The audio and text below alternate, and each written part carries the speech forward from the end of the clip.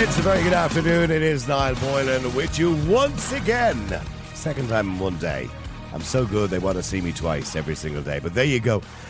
Look, I decided I want to talk to this particular individual because I thought it was the most interesting interview that I heard when I listened to an interview recently with him. And he's written a book and it's called The Addiction Nobody Will Talk About. And you'll understand why in a few minutes. I don't want to delve too deeply into that. But there are addictions out there. You've got the obvious addictions. You've got drink, you've got alcohol, you've got gambling, you've got all the other ones. But there is another addiction too. And here in the Rutland Centre, by the way, in Ireland, in Dublin, it's one of the most growing addictions. I'm going to talk about that in a second. And the man is Joshua Shea. And Joshua joins me on the line. Joshua, good afternoon to you. Good afternoon. Thank you for inviting me on your program today. You're very welcome. Now, when I said it's the addiction nobody talks about, and that's the title of your book, nobody talks about it because of the shame that's attached to it. And we've seen a growing number of people in Ireland addicted. We have a place called the Rutland Centre. We have a few other places where people go with serious addictions. And this is one of those addictions that nobody talks about because firstly, there's shame attached to it. Then we kind of mock people, or it's funny, or there's something weird about it. But it's pornography. And I don't know, first of all, Joshua, and I know you help other people now. We'll talk about that a bit later on, how you help other people. And I'm going to get into how you ended up in this situation, helping other people with porn addictions. But firstly, in relation to pornography, we associate pornography with an addiction that just affects men primarily. Is that the truth?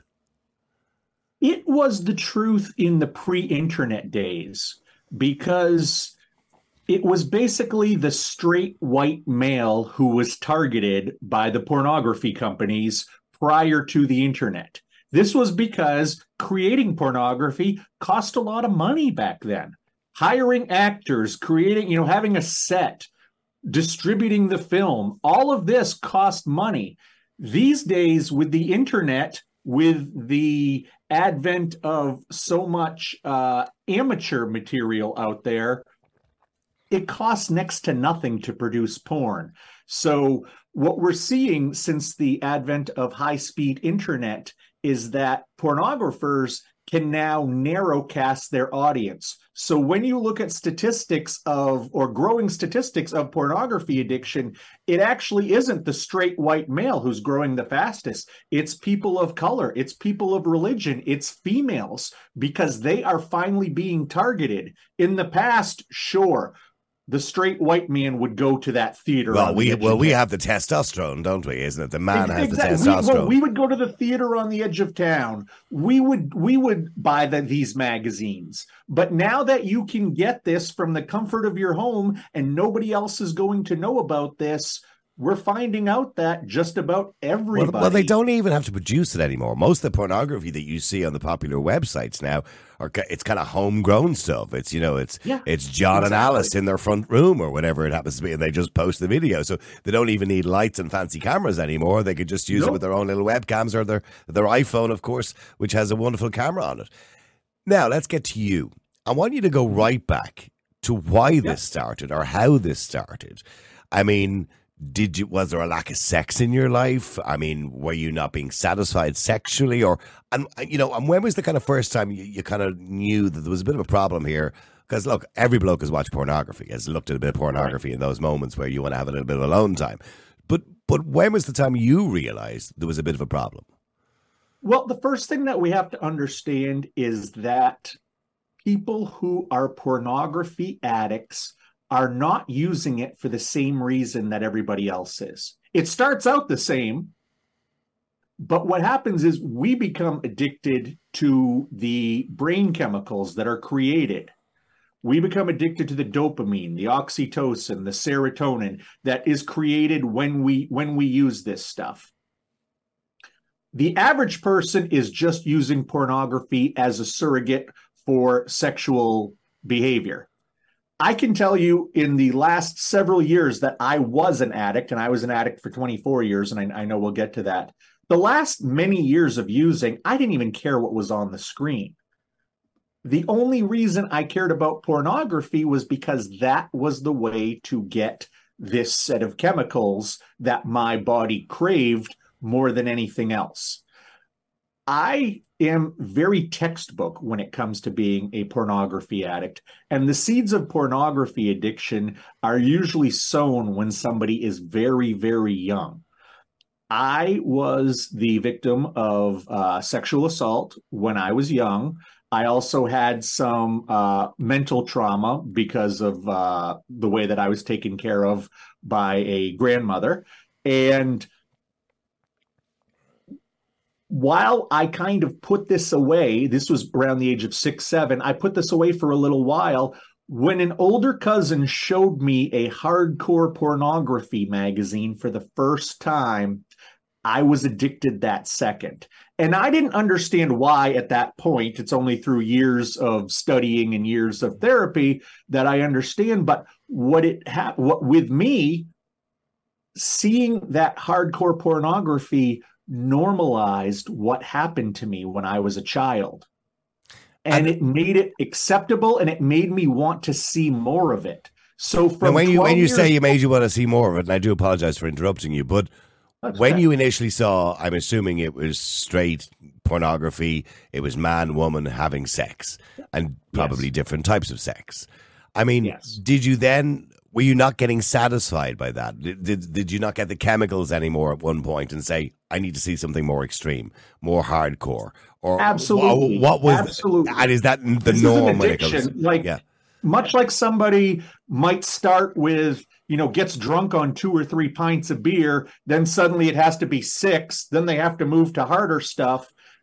All addictions escalate. So what did it for me and what made me satisfied when I was 15 years old wasn't enough when I was 20 years old, wasn't enough when I was 25 years old. You continue to need to increase not just the frequency and duration of use, but the material itself. One man, one woman having missionary style sex just wasn't didn't do doing it for me anymore. You need to make it more exotic. That's why we see, if you go to a website these days, you usually see 900 different categories, because and were you consuming much of it? I mean, how much were you consuming per day of I always say that when it comes to alcohol and drugs and everything else, but I suppose it's the same with pornography, because it takes up your time. That's what you're losing. With alcohol and pornography, you're losing money and you're losing your health, but with pornography, you're losing your time. So how much of your time per day was being taken up with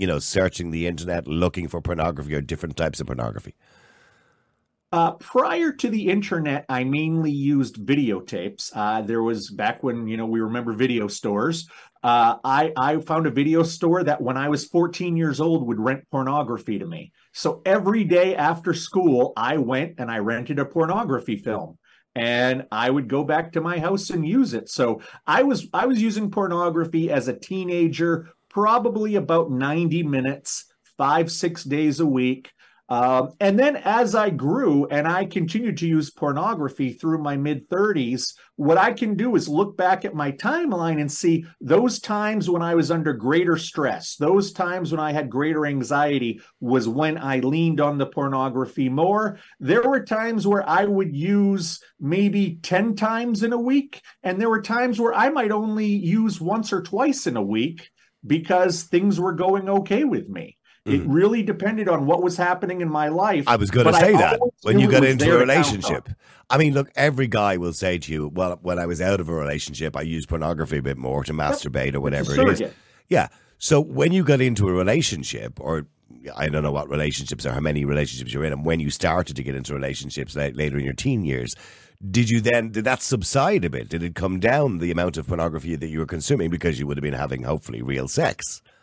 Briefly. And that's one of the litmus tests nowadays as a coach. When I talk to people to find out really where they are, that's one of the biggest questions I ask is, when you get in a relationship, how long did it take to return to porn? And if it doesn't take much time at all, that usually indicates a problem, because for the average person, when you move from a non-relationship using pornography as a surrogate, as most do, into the relationship where you no longer need the porn because you have the real person. Well, people who are addicts, having sex and getting those chemicals are two absolutely different things. Just because there's an orgasm at the end of both of them doesn't mean they're the same thing. So addicts continue to use when they enter into a relationship. And while there is usually a short time of intercourse, it's right back to it.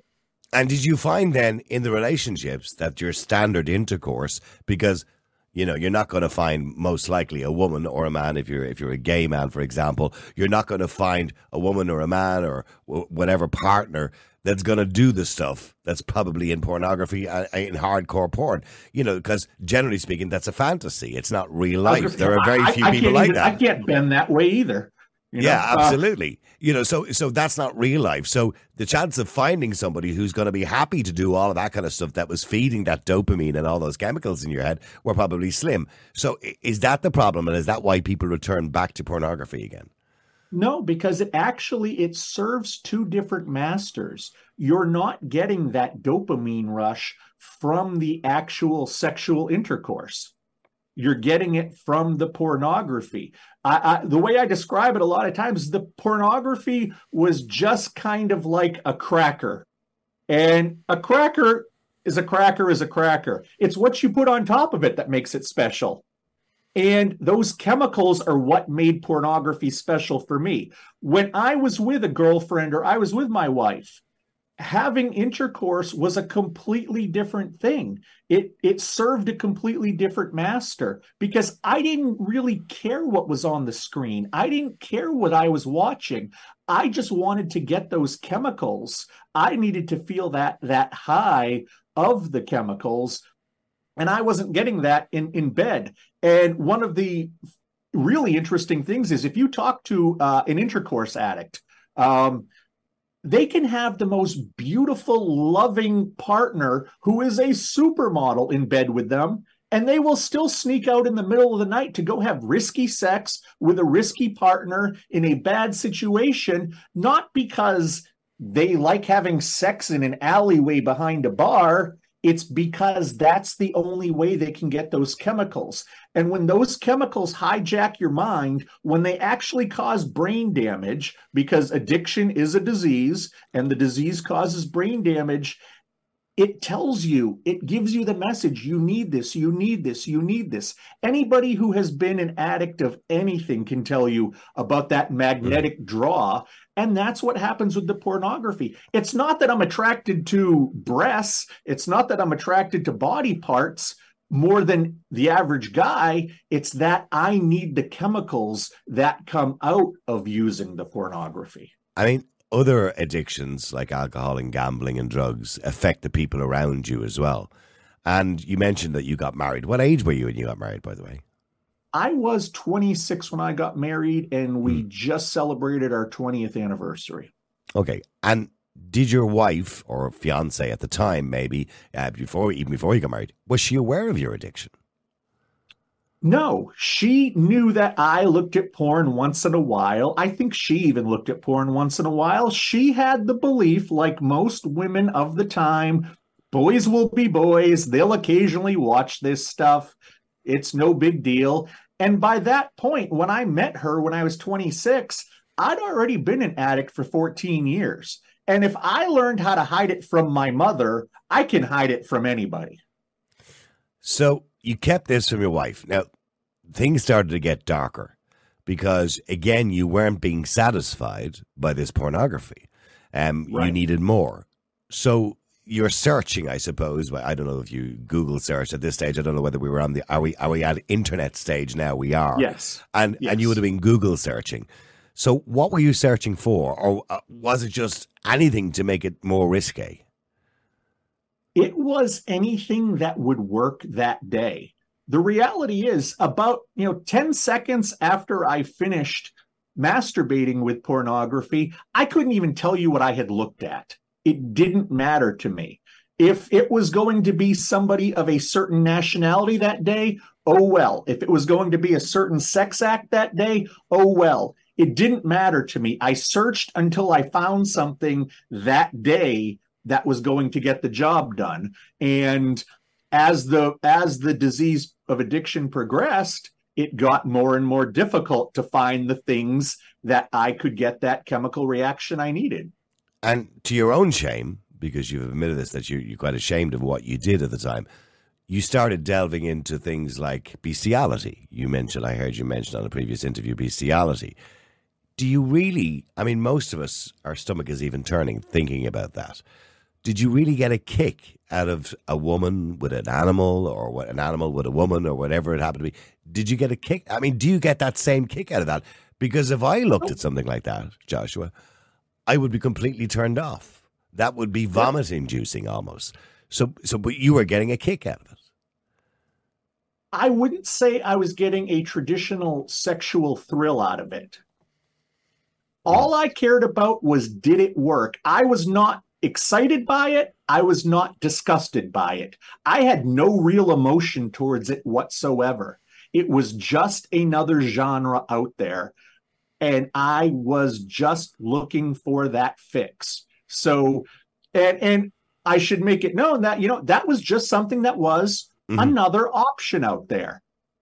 I didn't really think about the morality of it. I didn't think about the disgustingness of it. Now, 10 years since I've used porn, it turns my stomach as much as it does yours now that I'm healthy. But I can look back and say, it didn't matter to me what was on the screen. Truly. And were you worried when you were looking at stuff? Well, look, bestiality is illegal in most countries now. Were you concerned that, God, if somebody catches me doing this, or if they check my computer, or if somebody finds out, I'm done for? If my wife finds out, marriage is over. Were you concerned about that at the time? I was concerned, but the concern never outlasted the need for the dopamine, the need for the serotonin and the oxytocin. I was also an alcoholic, I should mention, and I had these two crutches in my life, and they were the priority. Did you have a happy life? I mean, were you happily when were other things in your life separate from this? In other words, was your marriage happy? Did you have a good job? Was it a happy life that you had apart from this dark side of your life? I was a leader in my community. I was on my city council over here. So I was a local politician. I owned a publishing company. I created a couple of the largest magazines in this region.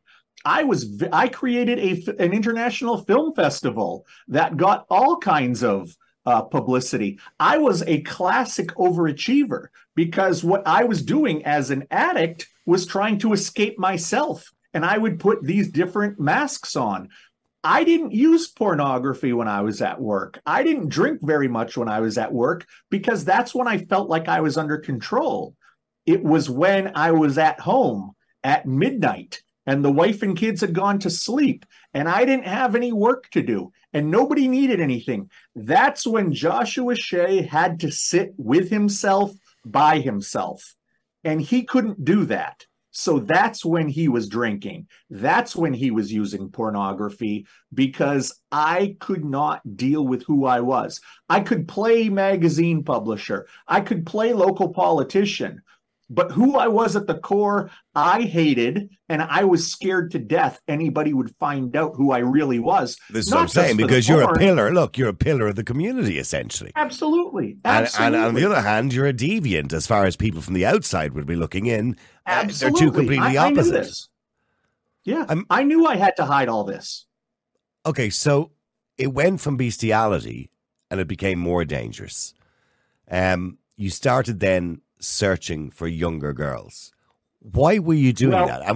And what was the reasoning behind that? And I'll let you clarify exactly what it was you were looking for.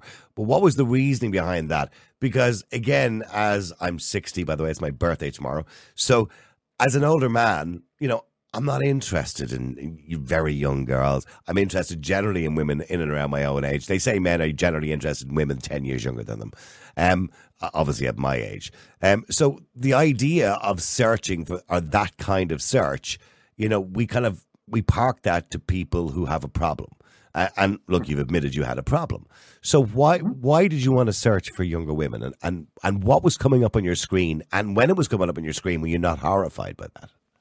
Okay. Well, what I have to clarify is that I was not searching for children. I started to go into chat rooms where I would talk to adult women and I would try to convince them over time to take off their clothes or perform sexually. This was with adult women. What happened with me was that one of the women in one of the females in one of these chat rooms ended up being a teenage girl. I was not going She was on 14. to the She was 14 yes, years of age. yes. I was not going onto the internet searching for children. Did she did she tell you she was 14? No, no. Did you not? And I mean, don't get me wrong. A 17-year-old can look 23. You know, a 19-year-old can look 30. You know, but a 14-year-old, it's hard to believe that you would be mistaken in thinking that they're a 22 or 23-year-old. Did that dawn I agree on with you. I agree with you. And I don't know if where I was at the time in my head, because I was very sick at the time, I wasn't asking for IDs, but I will tell you if I saw anybody who looked like a child, who looked underage to me, I passed them right by. Because it's important to point out that people use the phrase or the word pedophilia without really understanding what it means. Pedophilia is attraction to somebody who has not yet reached puberty. That was not what I was into whatsoever. But that's not what generally people's understanding of it when we talk about it in the courts and everything else. No, true. I understand the point you're making, but the general understanding of pedophilia are generally older men. It's generally not women, although it does happen with women too. Older men who are attracted to girls under the age of 18. And that's normally what people associate pedophilia with, usually teenagers. Right. That's kind of the societal definition. Absolutely. And to most people, they're horrified by it. They're disgusted by it. The very idea of it, because many men will have daughters, and the very idea of an older man wanting to see his daughter in any kind of position like that would be horrifying. And they would immediately say that man should go to jail for the rest of his life. And that's the way that, because people, when I talk to people about pedophilia on the air, we talk about, people who've been arrested for whatever it is they've been involved with minors, they have little or no sympathy. They don't want to know what was wrong with them. They don't want to know why they did it. They just know they did it and you should go to jail. And you must have, as a pillar of the community, as a politician, as a counsellor, as a publisher, you must have known how deviant that was and how horrible that was. I did not know that she was under 18 for sure. And I honestly didn't remember her because I did this with many women in their 20s, in their 30s. I honestly did not know that she was under 18. That's not an excuse. I'm just telling you as a matter of fact, I did not know. I would have told you she was 18 or 19 years old. At what point did you realize, or did you find out that when the police showed up at my door 4 months later? Because what happened was she lived on that day. Describe that day for me. So you're in the house. Your wife obviously knows nothing about it apart from the fact she knows you look at a bit of porn. And I'm in the house. I was working from home that morning. Yeah. The weather was bad here, so I was working from home that morning, and I was at my kitchen table working on my laptop, and I saw 3 cars and a van pull up to the front of my house. And you don't have to be a fan of 80s cop shows to know what unmarked police cars look like. I knew it was the police immediately. I had no idea why they were there. When I went to the door, the police officer in front, he said that they believed that I had underage pornography, or I had searched for underage pornography. And I was involved with underage pornography, which blew my mind. And I was, oh, well, come on in. Let's straighten this out. And then they sat down and told me exactly what I did. And I said, yeah, you've got me. You've got me. If she was under 18, I can't argue this. Did they take your devices then, your computers, your laptops? Yep. They took all my devices. They took all of my devices at that point, and they arrested me.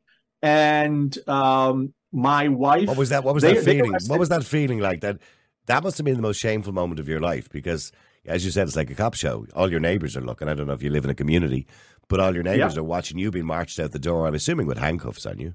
And you... They waited until I got outside to put me in handcuffs. And you knowing why they're there, what you're being arrested for, and knowing in your own head, I'm guilty. And you're thinking to yourself, what are the neighbours thinking? That's my job. There's my career. Probably my marriage. Everything gone. Yeah. What was that moment like when your head is being pushed down by a police officer into the car? It is... My life is never going to be the same moving forward from here. But I also had this sense over the last several months that something was coming to a head. Theoretically, I should have driven my car into a telephone pole or a house for how much I was drunk and how much I behaved poorly when I was drunk. But I never had any idea it would be pornography that would be my downfall, because most people saw me as an alcoholic. They didn't know anything about the porn, and I saw myself as an alcoholic. I thought the pornography was just a poor decision I made when I was drunk. It wasn't until I went to but you knew it, but you knew what you were doing, Joshua. You're an intelligent man. I mean, because you have your own business, you're a politician and a counsellor. So you're an intelligent man. And I suppose it's easy, and I'm speaking on the listeners' behalf now, it's easy to, use an excuse that, I was drunk at the time, or I needed that chemical, but you're a grown man, you're an intelligent man. All I'm saying is I didn't realize what you were doing was really wrong. But you knew it was wrong. Of course. Oh, absolutely. Absolutely. But I also know that eating a second piece of cake is wrong doesn't mean that I don't sometimes do that. There's a difference. I was very much massive. That's not a good analogy. But an addict is able to tell them. Well, a food addict could certainly do that. An addict is able to tell themselves any story that they need to do what they have to do.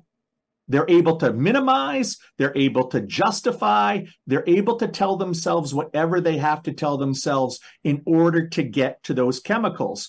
That's why there's so much lying in relationships when pornography is involved. There's so much deceit, is because it's more important. And the feeling I had inside my body was that if I did not get these chemicals, I was going to somehow die. That's how strong the pull to the chemicals were. So you're in the back of the police car.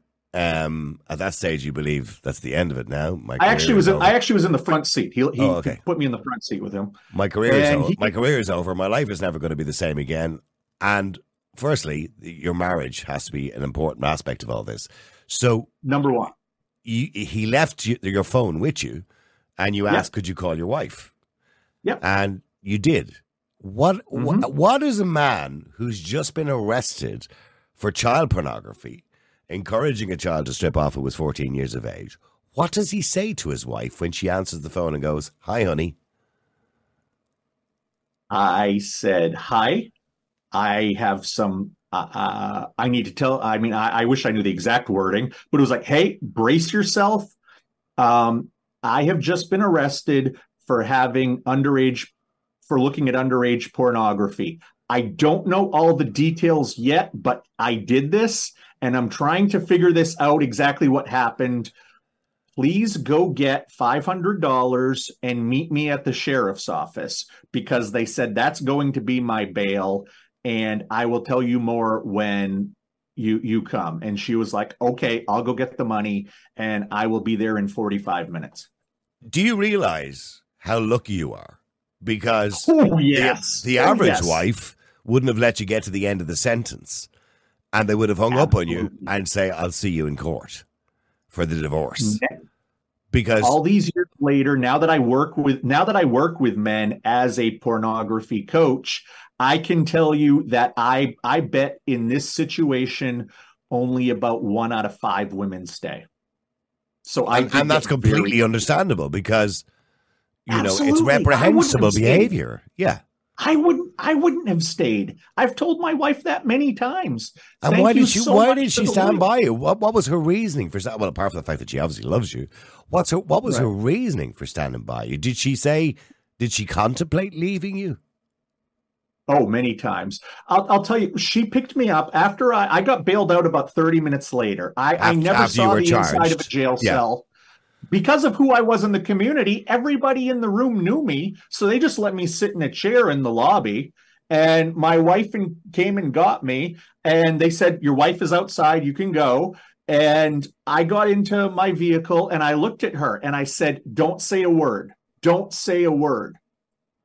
I know that this is too much for anybody to deal with. I'm not going to fight you on a divorce. I'm not going to fight you on custody of the kids. I'm not going to fight you on the house. You can have everything. I'm not going to defend myself. And she said, we all know that you have been very sick for a very long time. I didn't know it was this. I thought it was just alcohol. But let's go get the kids. Let's go over to your parents' house and let's start discussing what our next steps are. But here's the thing: any normal woman would be thinking to herself, "How old were your kids at that stage, by the way? Your own children." My daughter was 13 and my son was 9. Your daughter was a year younger than the girl that you encouraged to take her clothes off. So Yeah. any wife in that situation would be saying, if he has a penchant or if he has an addiction or he likes looking at, a 14-year-old girl, naked or taking her clothes off, is our daughter safe? That's the first thing that would come into their head. Did that dawn on her? Did she say that to you? Did she have a concern? Absolutely. Absolutely. She asked me many times, are our children safe here? And the And answer was yes. But how did you know they were? Because I don't know too much about addiction. You know more about addiction than I do. But the very idea that you would be, or you could settle it in your own mind at that time, I'm not talking about, outside of the time of watching porn, that it was okay to watch this 14-year-old to get those chemicals. But That's you have to not remember, logical. Niall, That's not logical I thinking. wasn't saying I want to look at a 14 No, year old no. What I'm saying to you because is, that's how I get off. absolutely, because that's not logical thinking. So what I'm saying is, how can you assure your wife then, or how can she be assured that your children are safe when you weren't logically thinking anyway in the first place? You couldn't have been. Correct. She had faith in me, I guess. She wanted to believe that I could fix this. She knew me because we'd been together at that point for 9 or 10 years. I think she wanted to give me a chance. And she works in the medical field and she understood addiction far better than I did at that point. And the next day, when I first met with a lawyer, I was in a room with a lawyer, my father, and my wife. We all had a conversation about this, and my lawyer put it to me better than anybody else did. He said, he asked, "Do you have any drug or alcohol problems?" And I said, "No, I don't." And my wife and my father both laughed and said, "Oh, he's an alcoholic, majorly." So my lawyer said, "Okay, well, the first thing we're going to do is we're going to send you off to treatment." And I said, "Fine, if you want me to play that game, that's cool. I can go and pretend that I'm an alcoholic and that I got better." And he stopped me right there and he said, "Hey, listen, someday all of this legal stuff will be over. Maybe you'll go to jail, maybe you won't. Maybe you'll have a big probation and a parole, maybe you won't. But someday all of this legal stuff will be over. Do you want to be the same person you are now? Let's get you some real help and we'll worry about the legal stuff later. Let's get you help now." And that was the first time it dawned on me, truly, I need to fix this problem. I can fix this problem. And it was very obvious from that meeting that my wife needed to see me go through the recovery process, do the very hard work, fundamentally change as a human being. And if I did not, she was out the door. But she also had to deal with the backlash. And Absolutely. you admitted yourself as a publisher, you were well aware the newspapers were going to have a field day because you're a local councillor, you're a politician, you're I well known, worked you're a pillar. my And the first my headline in the first job paper, in media. My first job in media was at the newspaper that covered it. and the headline was City Councilman nailed on sex charge. That's it. You're Yeah. done when you see a headline like that. 6 columns across the front of the front page. How did your family deal with that? Because you've gone now from being the pillar of the community to being the shame of the community. So how did your family deal with that? That must have been tough. I think that my mother immediately went into denial mode. I think that she has been in denial mode for the last 10 years and is still there, that her little prince could do anything wrong. My father looked at it very objectively. He's a science guy. He said, well, what's going on here? Is this something fixable? Are you attracted to children? Is this about porn? What is this? He wanted to know the ins and outs of it. And my wife and my lawyer wanted to get me into treatment as quickly as possible. I'm just going to read here from the newspaper. I don't know how long it took to eventually get you into court, but I know there was toing and froing. There was suggestions of how long you should go to jail for, if you should go to jail, etc., etc. But I'm just reading this here. Joshua Shea, 39, had admitted at his plea hearing in May to downloading pornographic images of children under the age of 12, and coercing a 14-year-old Californian girl to perform sex acts live on a live video which he recorded. Shea's attorney, David Van Dyke, argued on Friday for a fully suspended sentence, and District Attorney Andrew Robinson argued that Shea should spend 5 years in prison for his crimes. But the County Superior Court Justice Joyce Wheeler imposed a sentence on Friday of 8 years in prison, but with 9 months suspended. And obviously you would be on the register of sex offenders. So did you do 9 months in jail? I ended up doing 6 months and 1 week. What was that like? Did you have, when you were in jail and you were with people who weren't pillars of the community, obviously? Firstly, I'm sure it was frightening to be in jail. Absolutely. Did you have time to, did that give you time to reflect on what you had done and how bad what you had done was? Well, it's important to point out that my arrest was in March 2014. By April 2014, I had got into the alcohol rehab.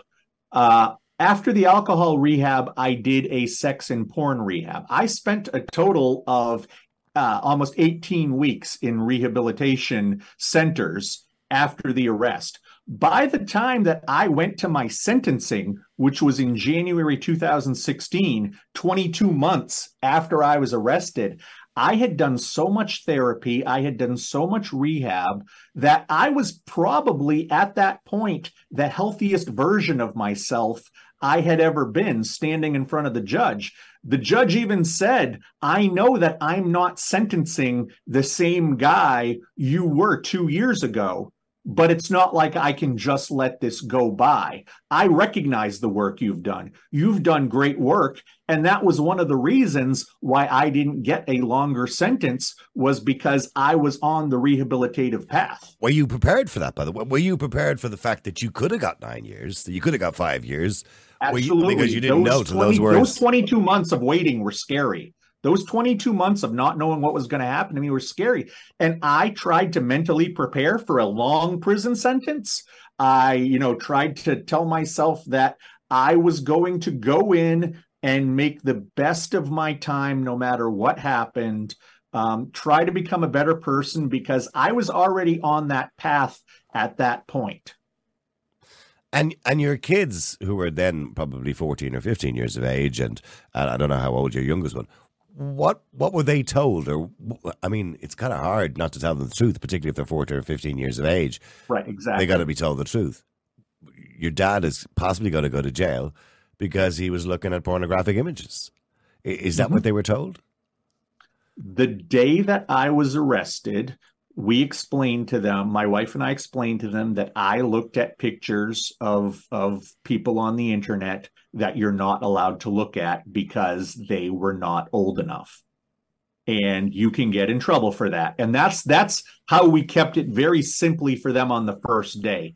As time went on, and as they've grown older, they're now 20 and 24, they began to understand. Now, I've actually written 4 books about this, not just one, and they've read several of those books. I've done hundreds of interviews. They've heard many of them. They know the entire story at this point. Well, see, when I, initially when I had been talking to my producer in relation to your story, I obviously thought it was pretty bad. But then obviously today I was doing a little bit more research, and I kind of just looked into it. And when I seen images of children under 12, I find it difficult in my own mind to settle any excuse. And I'm not suggesting you're giving me excuses. But be it alcoholism, be it addiction, be whatever it is. There is no excuse. It's like when somebody goes to court, for example, and I've seen some cases here where there was a case recently where a guy murdered a girl. He stood on her head and stamped on her head and cracked her skull. And when I went to court, I said he should go to jail for life. But the mitigating circumstance was that he was drunk, and the judge reduced his sentence because he was drunk. Now, that doesn't mean he didn't go to jail. Of course he did for a long time. But he still reduced the sentence because he was drunk. And I did this kind of whole rant on the radio about it, that I don't care what he was. What he did was a horrible, horrible crime. He killed an innocent woman and killed her in a manner that was despicable. And when we talk about pornography, I've often talked about, people who, download child porn or whatever it is on the internet. And we see some of the people getting away with it, suspended sentences or whatever. And we talk about it on the air. And we say, there is no excuse. I mean, I'm not suggesting people can't be rehabilitated, by the way. But I can't settle. And I know that most listeners can't settle any excuse for it. And I just find it unfathomable that somebody could say that I'm looking at a child under 12 years of age, on the internet performing a sex act. But I don't see it like that. I just see it as a vehicle to satisfy the chemicals in my brain. And people find that hard to believe, Joshua. And I'm sure you understand that. I absolutely understand that. And I'm not asking for forgiveness. I'm not asking for understanding. What I did was a heinous, disgusting thing, and I deserved to be punished for it. Absolutely. And what I have had to do I have had people over the years who have told me I should have been thrown in jail and they should have thrown away the key.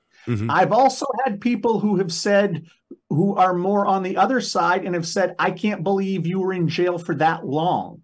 You shouldn't have gone to jail at all. You were a very sick person, which I say is not an excuse. It isn't an excuse. What I've had to do for myself and my inner peace at this point is say that the only person who got to decide what happened to me was that judge, and I accept what she decided. And that's the way that I had to get at peace with it, because there were opinions all over the place. Honestly, if I had been on the other side of it, I would have wanted to throw the book at me as well. But that's what I'm saying. You're a politician and a counselor, and I'm sure you've seen other people being guilty of the same thing. What was happening in my mind at the time? That is honestly what was happening in my mind at the time. I was a sick person. And I'm not defending that. I'm not defending that at all. That's the way that I was. When you come out of jail, after spending some time in jail and reflecting, obviously, on what you've done, because you would have had a lot of time sitting in a cell on your own, reflecting on what you'd done, and obviously making sure in your own mind that you would never do something as silly as that again. When you come out, what was it like? What was the atmosphere in the community like? And I don't know, obviously I don't live there, so I don't know if it's a small community or a big community, or if it's a tight-knit community. Does everybody know each other? A bit like villages in Ireland, everybody knows everybody's business. What was it like when you come out? Were you like some sort of pariah in society? Were people looking at you going, there's the guy, there's the guy? Again, when I got out, it had already been well over 2 years since it happened. It was after the arrest that the pariah stuff happened, that I didn't feel safe in my community. If I was going to go out to dinner with my family, we drove 30, 40 miles away where nobody knew me. And that's the way I did not feel safe in my community for several years. because I was afraid somebody was going to come at me because of what I did, because I understood the disgusting, heinous nature of what I did. I fully get it. I fully understand it. And I do don't you want think anybody do you think to people in I the don't. community do you think people in the community after you'd served your time in jail, do you think people in the community there was a level of forgiveness or maybe not understanding, but a level of forgiveness? Do you think people in your community went, well, okay, we accept he was sick, he's done his time, let's give him a second chance? Was that the feeling that you got from people generally in the community? Probably about a third of them. Mm. A third were willing to listen to what happened. A third had questions, and two-thirds just were like, "No, you are erased from my life." And what about friends and other family members, not your direct family, maybe cousins, uncles, aunts? The friends who I had the longest, the friends going back to being a teenager, who really knew who I was, who understood me, they stood by my side. The acquaintances that I made professionally in the couple years leading up to that, they jumped off ship immediately. I can understand that. Yeah, me too. And you Me too. too. Yeah. So you kind of got your life back together to some degree. It would have been very difficult to rebuild your life after that. You know, obviously, even getting a job would be difficult because everybody knew who you were, because you said you were already reasonably, I'm not going to say infamous in the community already. But since then, what made you then say, I want to help other people? Actually, before I asked you that, there was something I wanted to ask you. The 14-year-old girl that you met online, that you asked to remove her clothes, etc., that you were charged with. Did you ever write to her parents and apologize? No, I did not, because I was not allowed to. Okay. But she would not testify in the case. She refused to. I don't know what that was about. I did not get one of the things as I was going through my recovery. I did not get very deeply involved in the details of the case, how I was caught, how everything happened. I did not get involved at the time because I was just trying to keep my head above water. Since then, I've done all the research. I went through all the material. I understand everything that happened. I'm assuming it's her parent. I'm assuming her parents reported you. I'm assuming that's what happened. Well, what happened was that she had done this many times with many men. Her parents repeatedly caught her doing this. Finally, they got so fed up, they took her hard drive and brought it to the police in the community she lived in. And that's how you were caught. That's how I was caught. Followed my IP address back to me. So, leaving that aside, and for our listeners, it's hard to leave all of that aside. Absolutely, I understand. But I do want to focus on the addiction that you had. And now what you're doing is trying to help you. You've written numerous books, as I mentioned already. And you want to try and help other people. So people come to you now for assistance because you've been down this road.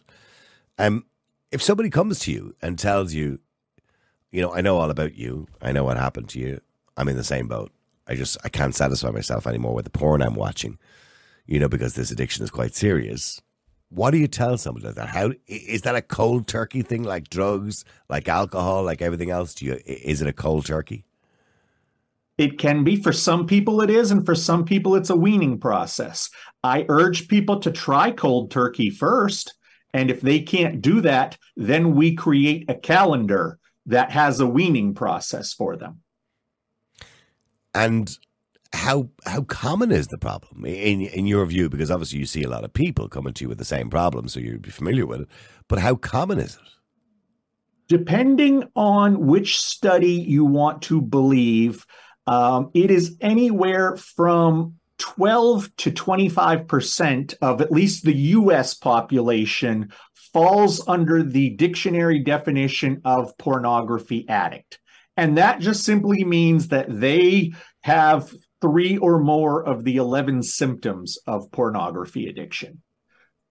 I believe the number is probably just from my experience, I believe the number is probably just under 20%, with the bulk of it being men who are under the age of 40. Would you because report of somebody? high-speed internet. Obviously, the internet has changed everything. But if somebody came to you and told you they were doing what you were doing, and they were looking at, I don't know, animals, children under the age of 12 or 14-year-old, whatever it is, would you report them? No. Do you the thing is, actual licensed therapists do not have to report them either. That's locally. But when you say do not have to, do you not believe after everything that you've been through and now knowing how wrong it was and reckoning that in your own mind now how wrong that was, do you not I guess feel, what I'd say is I'd have to know the it? situation. I'd have to know the situation, because the thing is, there is no connection. There is no study between pornography and child molesting or abusing children. 90% of the people who abuse children do not fall under the category of being, a pedophile. Most of the time, it's somebody who the child knows. There is no direct line between pornography and child molestation. It's never been established. But in saying that, the individuals who might come to you and say, well, look, I'm looking at kids on the internet, there is a victim. It's not a victimless crime. It's not just a screen. Right. There's a victim. There's a child somewhere in the world who is being abused, for the purposes of making a movie to satisfy, the urges of men who want to see it. So there's a victim there. So do you not feel some sort of moral obligation if somebody came to you and said to you, I'm doing what you were doing, I'm looking at kids on the internet, do you not feel an obligation not only to say to them to stop immediately, but also to report them for what they're doing? No. I want to first learn what the details of what they're doing are, and to determine if they are a danger. But you're an expert in pornography, but neither one of us are psychologists or have an understanding of human sexuality, a very deep understanding of it. And although in your case, you've told me that you had a drink problem, it was a chemical, it wasn't the actual looking at the porn, it was just to satisfy you at that particular moment in time, and you don't have a sexual attraction to children. But we don't know what every single individual case is for. There are guys who are looking at that because they have a sexual attraction to children, and the sexual attraction to adults is not pacifying them anymore. It's not doing it for them anymore. So if they told me they had a sexual attraction to children, I would let them know that that is not a pornography addiction. Would you not report them? And that is beyond my scope of help. Would you not report them? No. But then how can we as a society say we're learning if you've learned from your mistakes of the past and moving forward you want to help others? How can we say we're learning if we're not willing to stop it from happening? Because it's something that has to be stopped, obviously. And I appreciate that. I appreciate that. I believe that I need to create, and I need to have a reputation of creating a safe space for somebody to come and talk to me. If it's known that you mention you have delved into illegal territory and I'm immediately going to call the authorities, nobody's going to come. But I had the same debate going back 10 years ago with the Catholic Church in Ireland, when report after report after report was suggesting that priests were abusing children. But more importantly, it wasn't just the small amount of priests, because it was a small amount in a percentage wise of priests. Correct. What was actually more alarming was those who didn't say anything, those who knew who didn't say anything. And what they did was the primate of Ireland, who is the cardinal of all Ireland, used the seal of confession as a way of saying, I didn't have to report anybody. And people debated that at the time and said, you cannot do that. We have a Criminal Justice Act in this country, which means that if you, by law, if you were aware of any child's life, no matter if you know them or you don't know them or in another country, any child's life or any child can come to harm, you have a duty and a legal responsibility since 2013 in this country to report that to the police. And that goes for psychologists, for doctors. If I go to a doctor, for example, and I'm telling a doctor something, he will say, by the way, just to let you know, before we even start, if you tell me something that I believe a child is a danger, I must report that to the authorities. Do you not feel more so than anybody else after what you've been through in your life? Do you not feel you have that obligation to protect children? I feel that I can probably protect more children by helping that person than by shunning them. I believe in rehabilitation.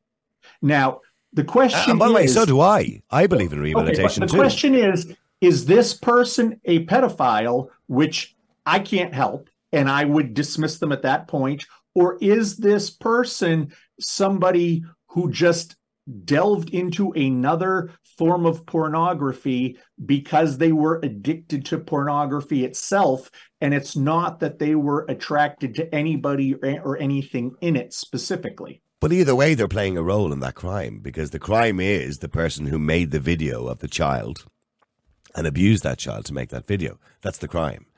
So they're playing a role in that crime, because if there was nobody there to consume that stuff, nobody would be making it.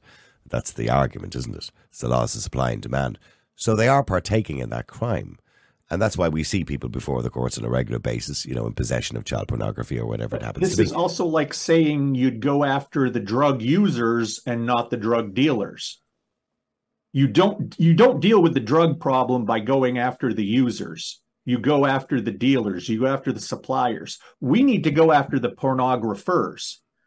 I'm not going to... A random guy who has stumbled upon this once or twice and comes to me for help because he realizes he's crossed a line and doesn't want to keep doing this, I think that's somebody who can be helped. That's somebody who recognizes their mistake. That's somebody who is trying to change. I believe that person deserves a chance. And how many people, by the way, do many people come to you? Do you have many, and is it primarily men that come to you, by the way? With my pornography practice, it's probably 75% men, 25% women. And with my betrayal trauma side of things, it's probably 90% women and 10% men. When you talk about betrayal trauma, let me get to that as well, because I think it's important. Yeah. So obviously betrayal trauma is, I'm assuming that's dealing with obviously the wives or the husbands or whoever happens to be the people. Yeah, I mean, your wife would have suffered betrayal trauma. Absolutely. So there, I suppose it's like, AA, you'd have the partners of those who are alcoholics who have to deal with it. So what do you say to somebody and they come to you and say, my husband was caught or my wife was caught, with child porn, or my husband was caught, he's a pedophile, and what do I do now? Or he's cheated on me, or whatever it happens to be. I was going to say, I got to make it 99% of the people I deal with have nothing to do with children. No, it's just with pornography in general. So I do want to make that known. I almost never deal with this issue whatsoever. Mm-hmm. With the wives, it's not generally, the first thing is not the pornography. The first thing is the lying. That's what really gets under their skin more than anything else, is the fact that they cannot trust their partner. And when you're talking to a woman who has been married 10, 20, 30 years, and she finds that her partner did this under her nose for so long, it brings up a lot of different issues. Number one, did I cause this? Am I not pretty enough? Am I not enough in bed? Number two, who is this man? If he was able to lie to me about this, what else has he lied about? Can I trust anything he's saying? And then finally, and this is usually for people who have been in longer relationships, it's, what do I do now? It's not, if I was 20 and my boyfriend was doing this, I'd leave him. But I'm married. I have a mortgage. I have 2 kids. We have 2 cars. We have college payments. This is not an easy situation. No, they're in a financial trap. Yes, they're in a financial trap sometimes, and I get that. But I'm sure there are. But I'm sure there are people that come to you that you would say, look, you're better off without this person, because this person is not going to change. Because my mother used to always say to me, a leopard never changes their spots. And there are individuals who will never change. they'll do it Correct. again. It's like alcoholics. Sometimes, some of them will stay off the drink or the drugs, whatever it is. But a lot of them, unfortunately, will fall back off the wagon again. Mm-hmm. And I'm assuming that you would obviously warn them of that and say, well, look, there's a strong possibility they could do it again. And that's Absolutely. Or they could switch their addiction. That happens a lot of the time. With my younger male clients, I have to tell them and I have to tell their partners, watch his video game and gambling use, because a lot of men will just migrate from pornography over to gambling or over to video games, which are also both process addictions, also provide the same exact chemicals that the pornography does. So all they're doing is moving their vehicle by which they get these chemicals from one addiction to another. And you can make an argument while the wife can say, well, at least he's not looking at naked ladies. Well, the fact is, he is, instead of being a prisoner to the pornography addiction, now he's a prisoner to the video games, or now he's a prisoner to the gambling. You have also given TEDx talks as well, and you've been quite successful at those. How many books? You've 4 books now, by the way. The main one I mentioned at the start was Addiction, the addiction nobody will talk about, because, as I said, getting right back to the start of the interview, it is the addiction nobody talks about, because there's a shame attached to it. And there's also, by the way, the idea, too, that many women whose husbands are watching porn may consider it cheating. And I spoke to a woman once on the air, and she told me her husband was looking at porn, and she considered that cheating in the marriage. Most do. Most of my clients do. Yeah, because they're obviously fantasizing about other women. And as you said, they may not even understand the reason they're watching it is, as you mentioned earlier on, to get these, chemicals, dopamine or whatever it is going in the brain, rather than the sexual aspect of it. So what do you say, finally, if there's guys or girls, for that matter, listening who immediately after this podcast or this show will turn around and say, that's good, okay, I think I'll go and watch a bit of porn, who are addicted, who feel they may be addicted to porn, that they can't do without it, literally, that every time they go to a room on their own, they feel they have to look at it. What would you say to them? I would say that addiction, no matter what kind of addiction, only ends up in one of a few places. You lose your friends and family. You end up in a place of physical danger. You end up in trouble with the law. You end up dead, or you get better. Those are the only places you generally go. Which one do you want to do? That's what I ask people. If you want to genuinely get better, I will work with you. But it's hard work. If I knew how hard it was to recover, especially in the early years, I actually, to be honest, kind of downplay that to people because of how hard the work is. I want them to enter it and get into it and start feeling better, because hindsight, oh my gosh, this was such work. This was so much time. And it's not just about dropping using pornography. It's about understanding why I used pornography in the first place. It's about doing a lot of trauma work. It's about figuring out what was wrong with me as a person that led me to be the man who did that. And then after figuring that out, also figuring out who do I want to be moving forward. I'll tell you, it was easier to quit porn and alcohol than it was to develop empathy. But that's something that I've worked on the last 10 years, because I now have who I want to be as a man. And there was a lot of personality traits and a lot of behaviors that I was lacking, that I've been working on. To me, that's the biggest part of recovery, is becoming the person you can become. Well, I suppose, Joshua, you have a second chance at life now, and a second chance to prove yourself. You say you're a good person now and you're helping others. And I think people would appreciate that you are helping others after what you've been through. I got to thank you very much for joining us today. The books, by the way, you can name them off for me there if you want to. Yeah, the first book is The Addiction Nobody Will Talk About. That is a look at kind of my last 5 years of addiction and what happened. My second book was about betrayal trauma, and that's called He's a Porn Addict, Now What? My third book was more of a journalistic look at the effect of online pornography and how it exploded during the pandemic. That's called Porn in the Pandemic. And my most recent book is called I'm Reading This Book About Porn Addiction for a Friend. And that is a book about how to begin to assess your porn addiction and begin to figure out what kind of help you need. The books are available in all the usual outlets, I imagine, Amazon and everywhere else. Everywhere online that you buy those books. The name is on the screen there, by the way, for the Irish audience in particular. I'll tell you why. Because most people in Ireland wouldn't be calling you Joshua Shea. They'd say Joshua O'Shea. We'd stick an O in there somewhere just to satisfy our Irishness.